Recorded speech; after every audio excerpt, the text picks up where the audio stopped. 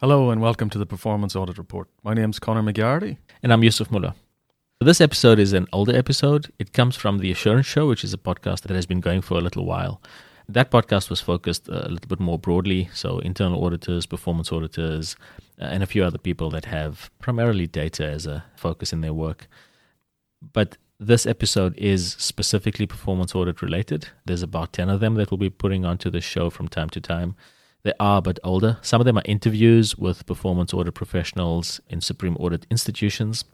They will be directly relevant to you as a performance audit report listener, just to know that they are a bit older. So if you have listened to the Assurance Show before, you may have come across this episode, and so apologies for the duplication. We just think that it's worthwhile bringing that across into this podcast because of its relevance. Hope you enjoyed. So last episode about forward work plans, we left that at the creation of the forward work plan. One thing that we didn't talk about then that would come before that forward work plan is finalized is what does the work plan comprise in relation to ensuring a balance between the different types of objectives. To recap there, we're talking about the four main objectives: economy, efficiency, effectiveness, and compliance. And we'll steer clear for this discussion anyway of limited assurance engagements or referrals and focus on reasonable assurance engagements. Because limited assurance engagements and referrals largely will have a very specific matter to deal with, while your broader performance audit program would cover one of those four broad objectives. Yeah, so you've gone through your assessment process to arrive at your forward work plan, so your 3-year horizon and all those topics. So the next thing you need to consider is the balance of your program across those elements of economy, efficiency, effectiveness, and compliance. Before we talk about how we do that, what are we seeing or what have we seen historically around that balance within forward work programs or within the reports that are produced in terms of the four key objectives? The topics have been heavily skewed towards audits that look at effectiveness and report on effectiveness as opposed to the other elements we just mentioned then. What's the result of that? So what's the impact of the absence of focus on efficiency?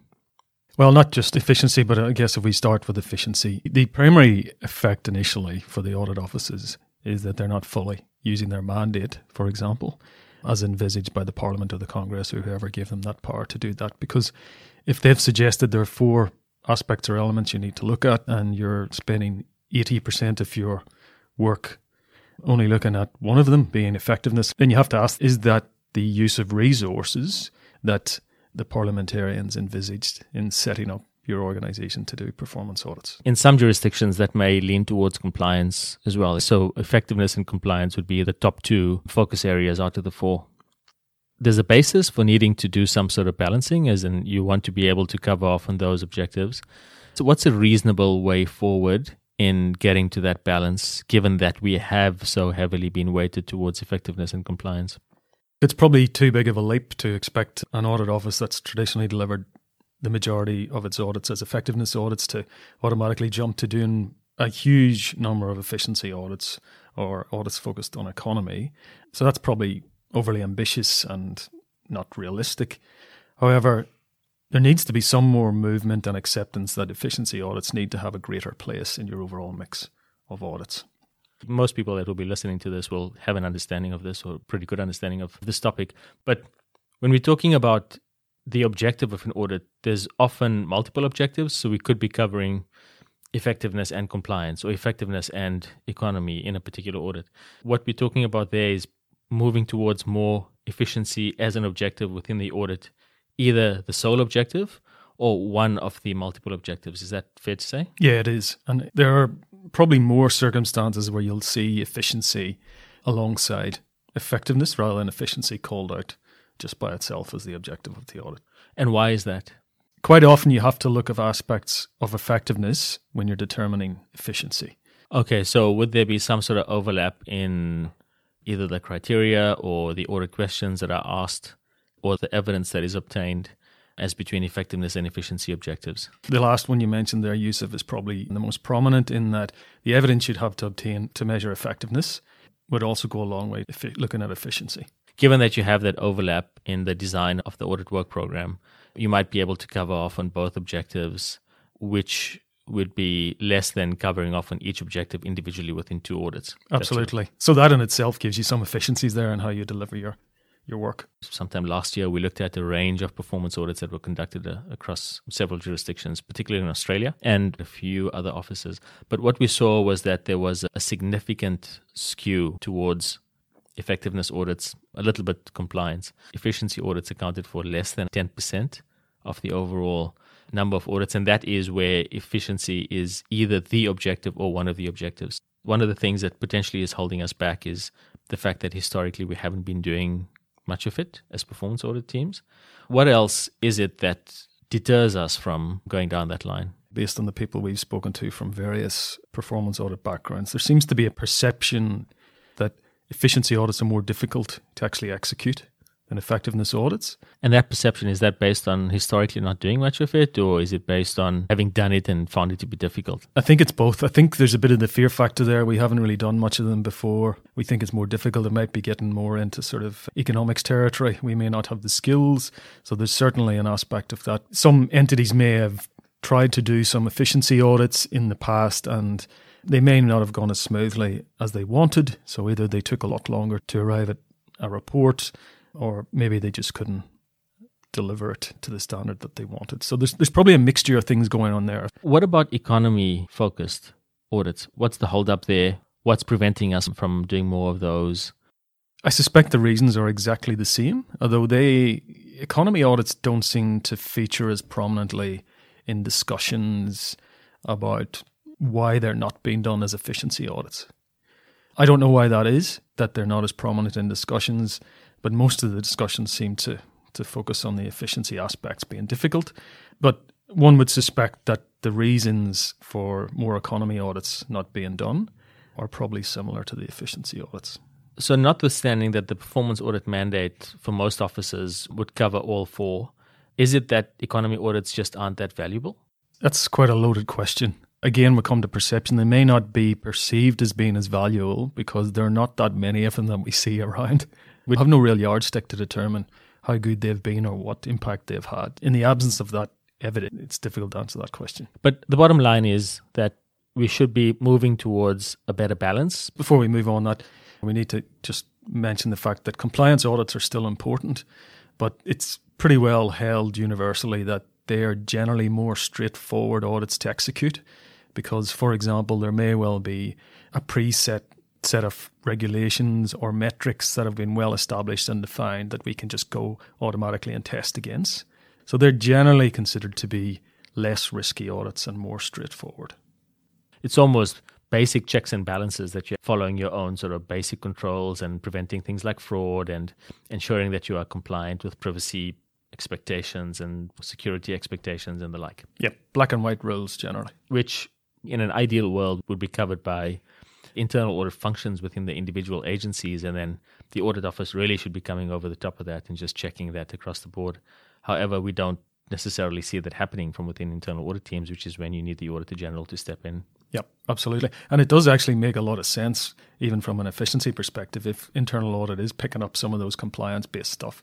So when the external auditors or the Auditor General comes in, they can see what's been done already and don't need to cover that off in their footprint. Okay, so one way that you can improve that is by measuring the effectiveness of internal audit functions and the related boards.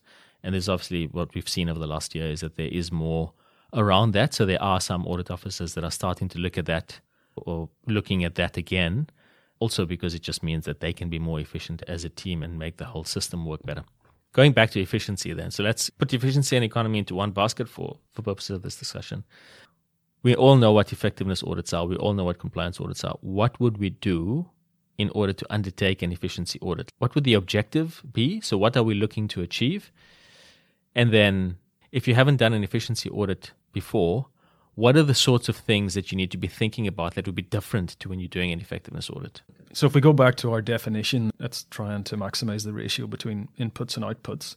A place to start would be in trying to understand where there's been historical challenges with where that the ratio as between outputs and inputs looks extreme or looks as if there's a heck of a lot of work on the input side that doesn't seem to flow through to the output side. So that's trying to understand what that actually looks like.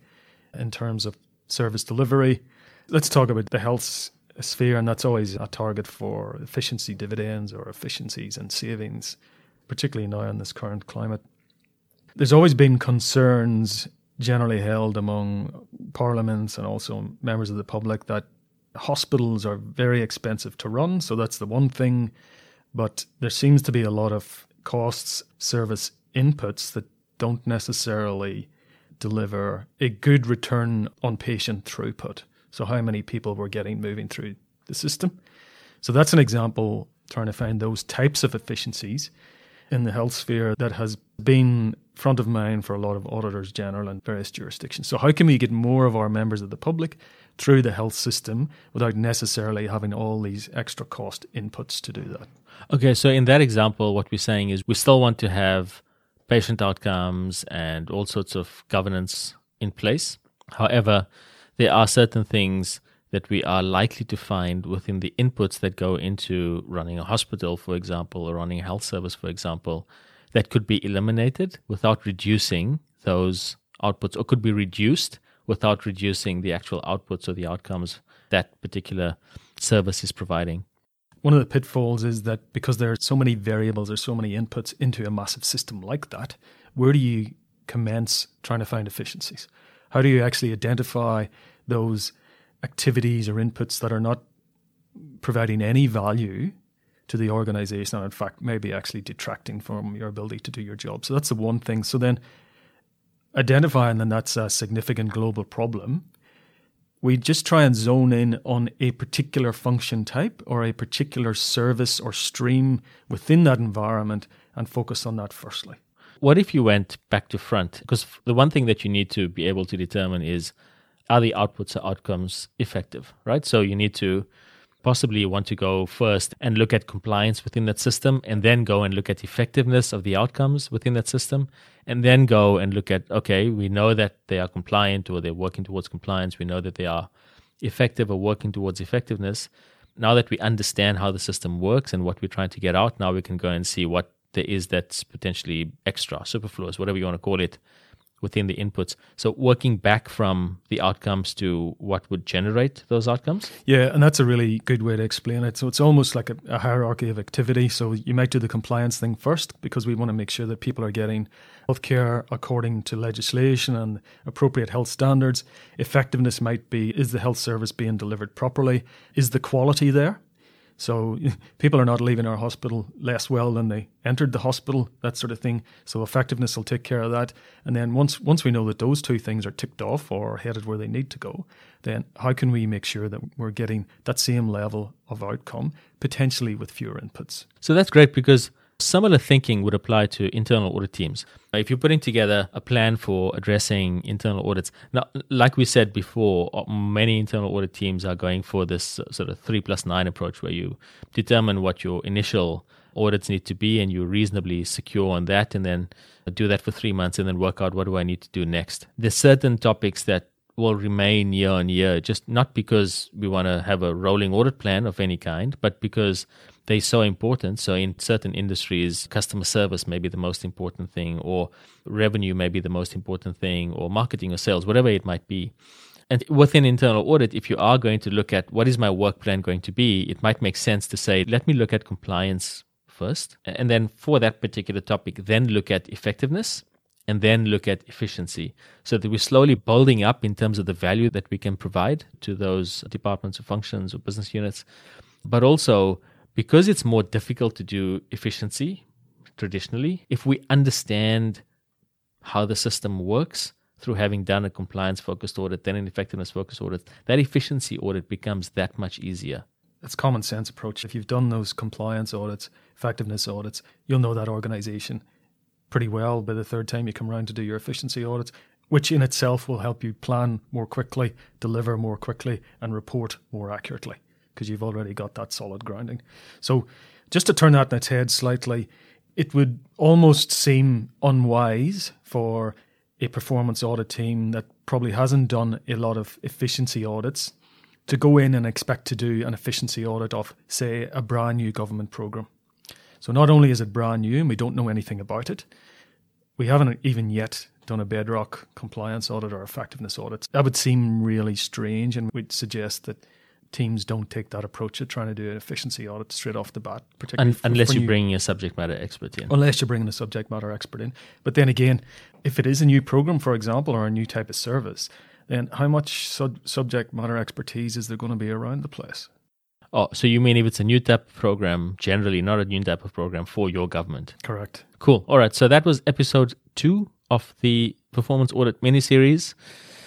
And the encouragement we tried to provide within this little discussion that we had is to focus on or try to have a level of focus on audits that fall outside of the traditional objective focus, being efficiency and economy audits.